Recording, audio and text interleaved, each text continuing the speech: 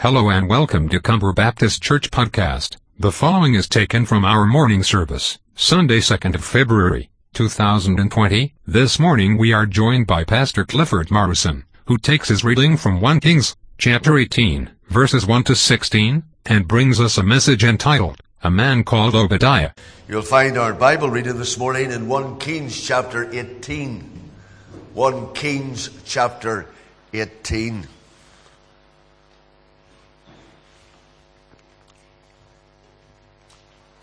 We're going to commence at verse 1 and read the first 16 verses.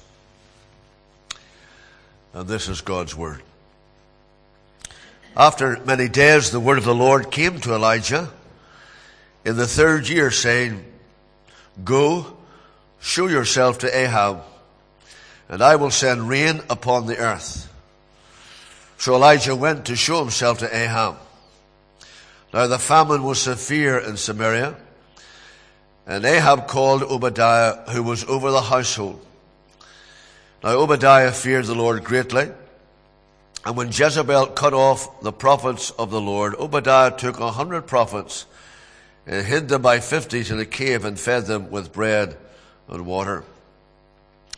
And Ahab said to Obadiah, Go through the land to all the springs of water and to all the valleys, and perhaps you may find grass and save the horses and mules alive, and not lose some of the animals. So they divided the land between them to pass through it. And Ahab went in one direction by himself, and Obadiah went in another direction by himself. And as Obadiah was on the way, behold, Elijah met him. And Obadiah recognized him and fell on his face and said, It is you, my lord Elijah. And he answered him, It is I. Go tell your Lord, behold, Elijah is here. And he said, How have I sinned that you would give your servant into the hand of Ahab to kill me? As the Lord your God lives, there is no nation or kingdom where my Lord has not sent to seek you. And when they would say he is not here, he would take an oath of the kingdom or nation that they had not found you. And now you say, Go tell your Lord, behold, Elijah is here. And as soon as I have gone from you, the Spirit of the Lord will carry you, I know not where. And so when I come and tell Ahab and he cannot find you, he will kill me. And I, your servant, have feared the Lord from my youth. Has it not been told, my Lord, what I did when Jezebel killed the prophets of the Lord? How I hid 100 men of the Lord's prophets by 50s in a cave, and fed them with bread and water. And now you say, Go tell your Lord, behold, Elijah is here, and he will kill me. And Elijah said, As the Lord of hosts lives, before whom I stand, I will surely show myself to him today. So Obadiah went to meet Ahab, and told him, and Ahab went to meet Elijah. Father, we thank you for your word. And as we have opened it this morning and read from it, we pray now for the help of the Holy Spirit. We ask that he may be our teacher, and that we will have teachable spirits, and that we will not resist the Spirit of God, but receive the word as it is, the word of the Lord. We pray this in our Savior's name. Amen.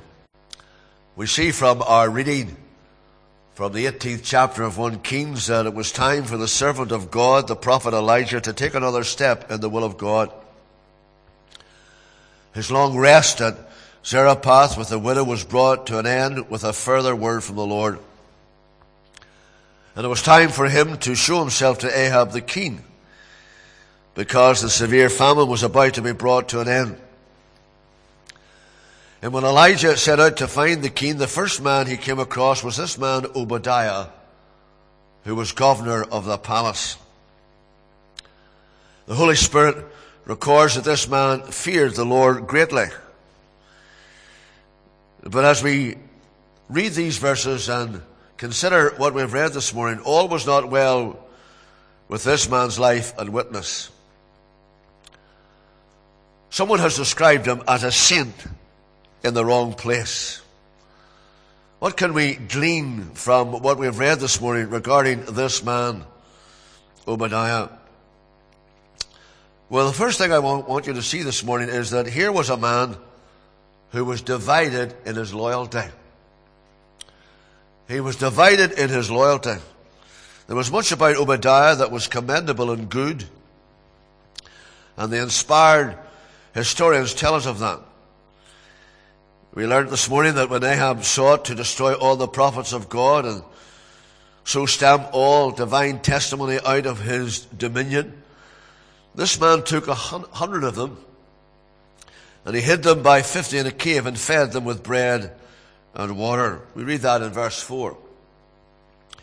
It's true that he feared God, that he had regard for the prophets of Jehovah, but the fact of the matter was this, that he was also timorous to confess the Lord before men.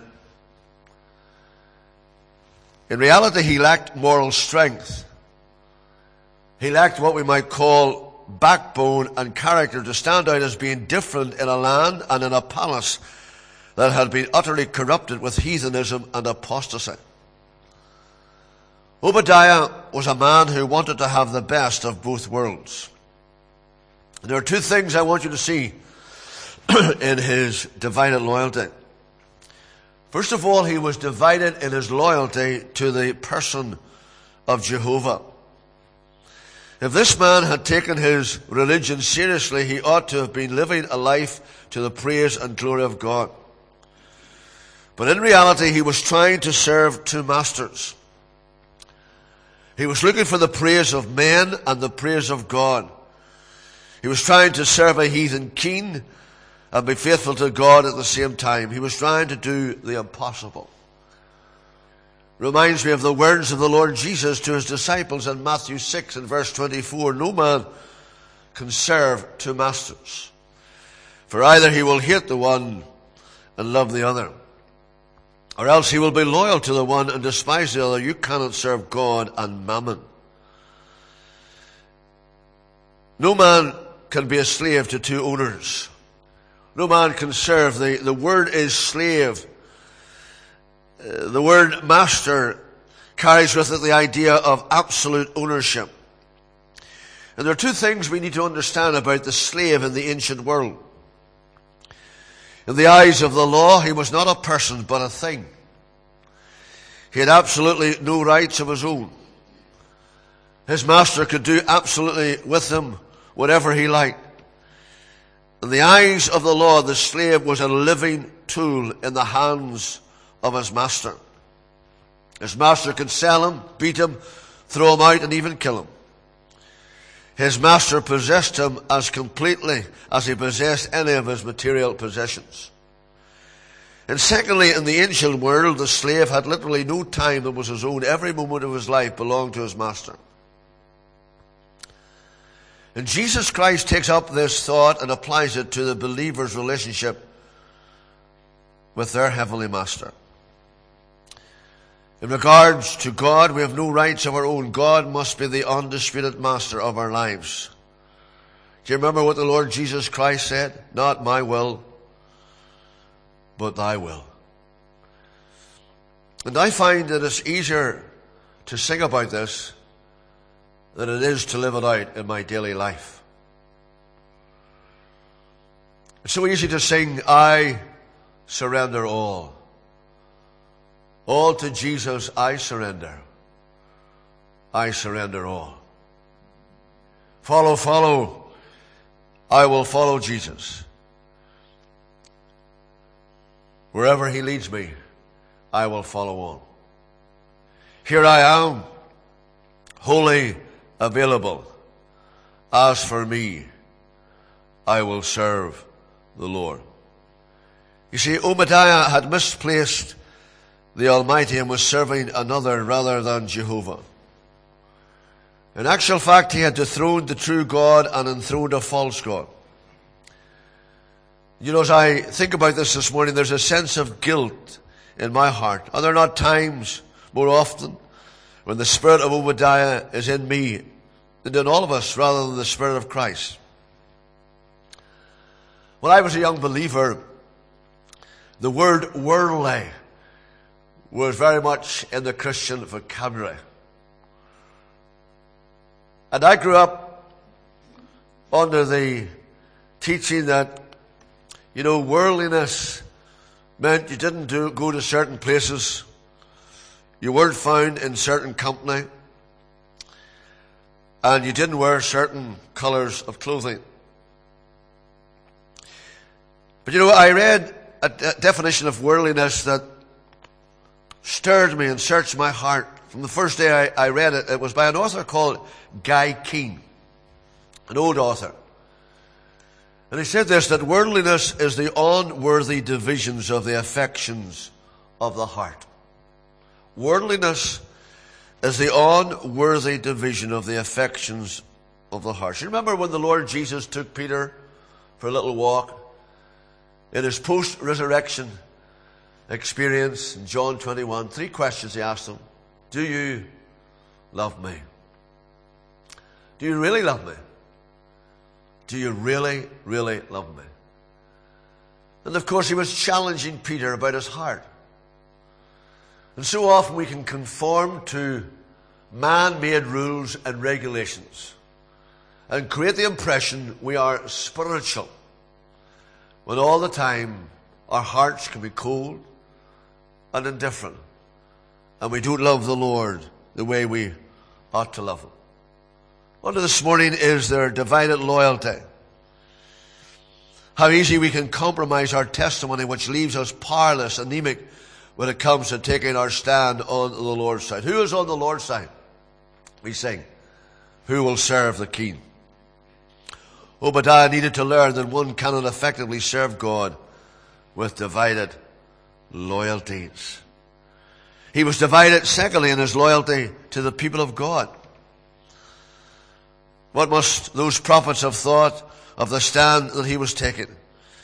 He had been brave enough to risk his life in giving them protection from the king, but he wasn't brave enough to take a stand with them. It would seem that he was scared stiff of nailing his colours to the mast. And because he failed in his own personal testimony, he was letting the whole side down. He was responsible for bringing the true religion of God into disrepute. In other words, he was divided in his loyalty to the people of God. And in a very real sense, each one of us is a guardian of Christianity and true faith. And when you and I fail to live for God and take our stand as we should, we bring a slur upon all those who name the name of Christ. Our testimony in the world at large can be marred, or it can make the church's testimony live and be vital. We have a responsibility. Do you remember what Paul said in Romans 14 and verse 7? He says, for none of us live to himself, and no one dies to himself. It's like a little pebble in the pond, and you throw the pebble in the pond, and you just don't know where the ripples go. David sinned, and he sinned in adultery with Bathsheba. And he sinned in murdering Bathsheba's husband, Uriah. And here is what the scripture tells us. By this deed, this is what Nathan said to David. By this deed, you have given great occasion to the enemies of God to blaspheme. That's a powerful, penetrating word. By your deed. Because of what you have done, you have given occasion for the enemies of God to blaspheme. That's a challenge to me this morning, that I might live my life in such a way that my neighbors will not blaspheme the name of God because of the way I live. That my colleagues in work will not blaspheme the name of God because of the way I live. That God's name will be honored, that God's name will be glorified. That my family will honor the name of God because of the way I live. We have just come into a new week. And in the will of God, we'll find ourselves in different places among different people. Your week will be different from my week. You will encounter things that I will not encounter. I will encounter things that you will not encounter. You will touch people that I will not touch. I will touch people that you will not touch. But throughout this week, we have a potential to either glorify God in our witness or grieve the Holy Spirit. Here was a man who was divided in his loyalty. Loyalty to the person of Jehovah and loyalty to the people of God. Secondly, he was devoted to his life. He was devoted to his life. When Elijah met Obadiah on his way to see the king, he gave him a command. Verse 8, go tell your Lord Elijah that I'm here. No doubt Elijah expected ready obedience from the king's governor. But we see here that Obadiah objected. First of all, he spoke of the danger to himself. Then he told how Ahab had inquired of many people in seeking to find Elijah, because they were determined to slay Elijah if they got their hands on him. And if Obadiah had been an honest man, he would have confessed to wanting to preserve his own life, even at the expense of Elijah's. On 3 occasions, he speaks here in verse 9, verse 12, verse 14, he will kill me. He will kill me. If I do what you want me to do, he will kill me. Note the character of the life he was living. Verse 3 tells us that he was the governor of Ahab's house. And holding this position, Obadiah had a certain amount of influence and prestige as well as power. He would have been regarded and respected by many in the courts of the palace. He was devoted to all the things that the world had to offer. And the sad thing was that he chose this kind of life at the expense of his principles. He sacrificed what he knew to be right because he wanted to hold a place of honor among a heathen people. Now hold on to that this morning. And think how different Moses was. Here's what we read about Moses in Hebrews chapter 11. We read that by faith, Moses, when he became of age, refused to be called the son of Pharaoh's daughter, choosing rather to suffer afflictions with the people of God, rather to enjoy the pleasures of sin for a season, esteeming the reproach of Christ greater riches than the treasures in Egypt, for he looked for a reward in heaven. So different from Obadiah. Look at the consequences of the life that Obadiah was living. Obadiah failed to make the impact which he should have done in the palace of Ahab. He belonged to a category of people that are still around today which say, don't carry your belief too far. You ever hear people say that? Don't go too far. Don't go over the top. Of course he couldn't agree to all that was going on around him. But then, it was not for him to do anything. I've no doubt that he was often shocked at what he'd heard and what he'd seen. But a deaf ear and a blind eye was his convenient way out. You see, for him to take a stand, to speak out, would have probably meant death. And maybe he was in the same mold of Lot of old, who had so compromised through his behavior that when he spoke up on a matter of great importance regarding the spiritual well-being of his sons-in-law, the Bible records this sad response on the part of his sons-in-law. Listen to what we read in Genesis 19 and verse 14. We read that Lot went out, and Lot spoke to his sons-in-law who had married his daughters. And he said, get up, get out of this place, for the Lord will destroy this city. Then the Bible tells us this. But to his sons-in-law, Lot seemed as one that mocked. They thought it was just a joke. You see, what had happened was simply this, that Lot had so compromised in his witness that his words were ineffective. His words fell silent because his life was not a reflection of what his words represented. What does the Apostle Paul say? Paul says this, for me to live is Christ, and to die is gain. I become saddened in the life of the church today when I see the increase of a community of professing Christians who don't seem to have a conviction about anything.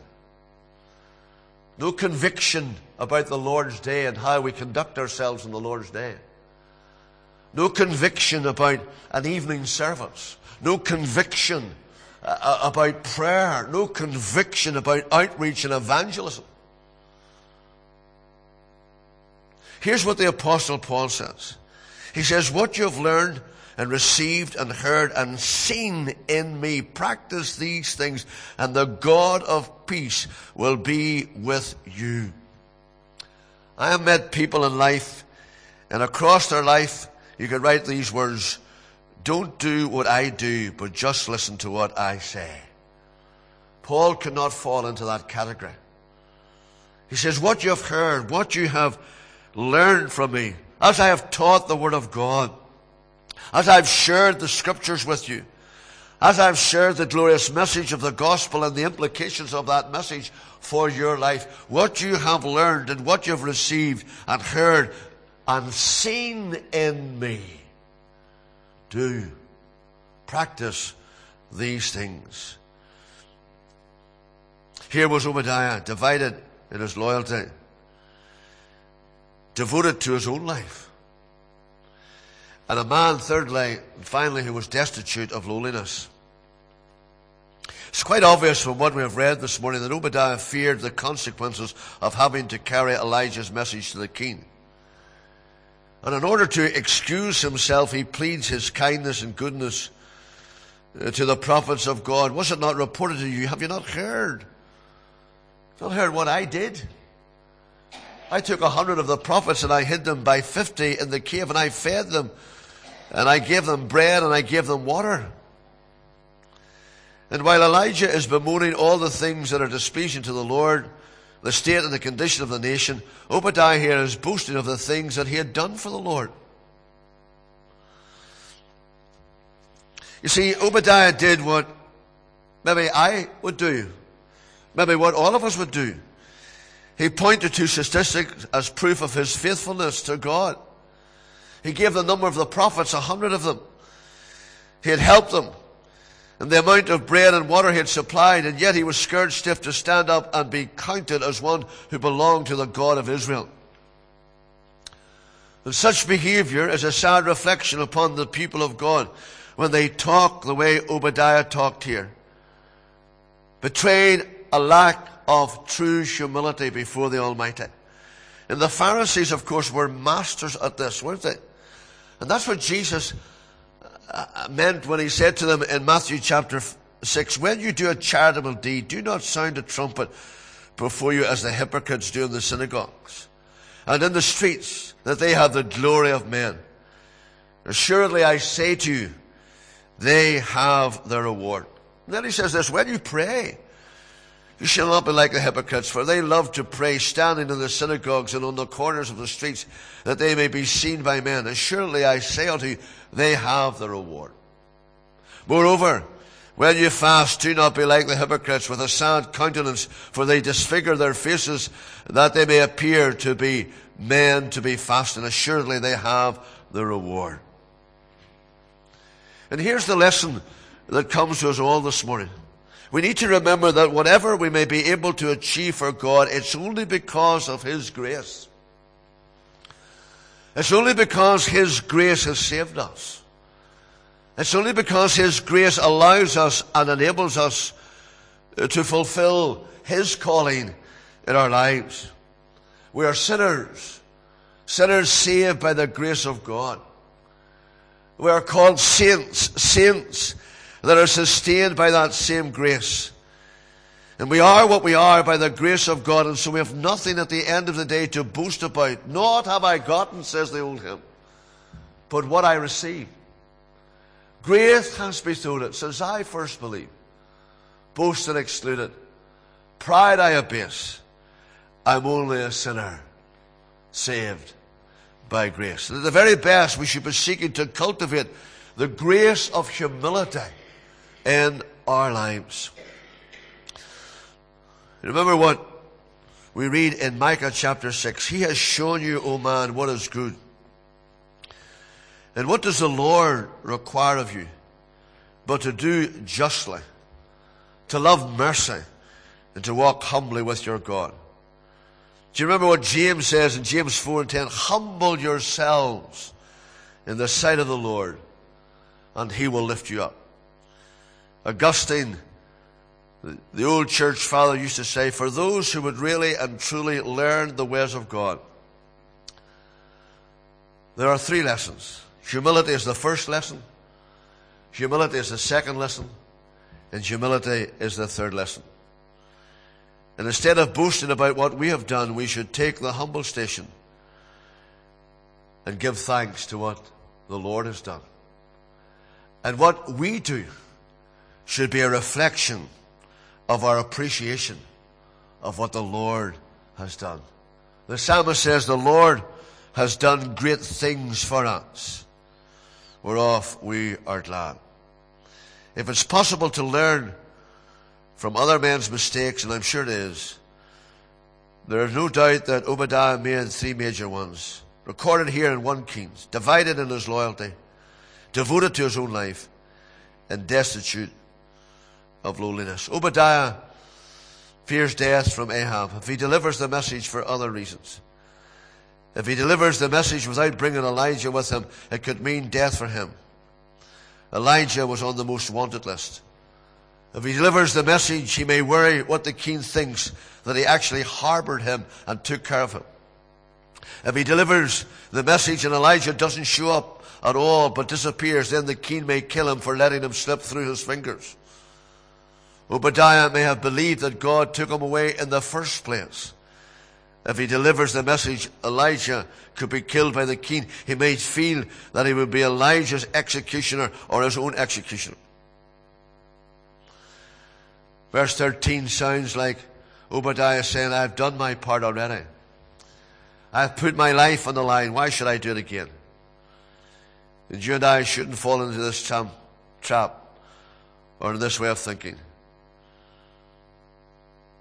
You see, if you've no more service to give for God, if you've no more service to bring to the Lord,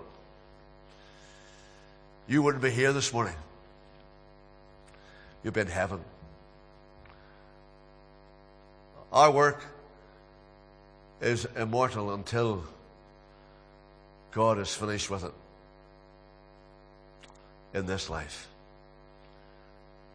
And there's still something to do for the Lord. Should there be quiet, prayerful intercession every day? Should that be sharing a word in season with a neighbour and a friend? Should that be living out our Christian faith every day, just where God has placed us? Oh, this morning, may we realize the privilege and the responsibility that is ours, and also the joy in serving the Lord. Maybe this morning you're not as joyful as you once were, joyful as you should be. The joy of the Lord is our strength, and our strength is His strength, and His strength is only made perfect in our weakness. We thank God for His word. May He bless it to all our hearts. Let's pray together.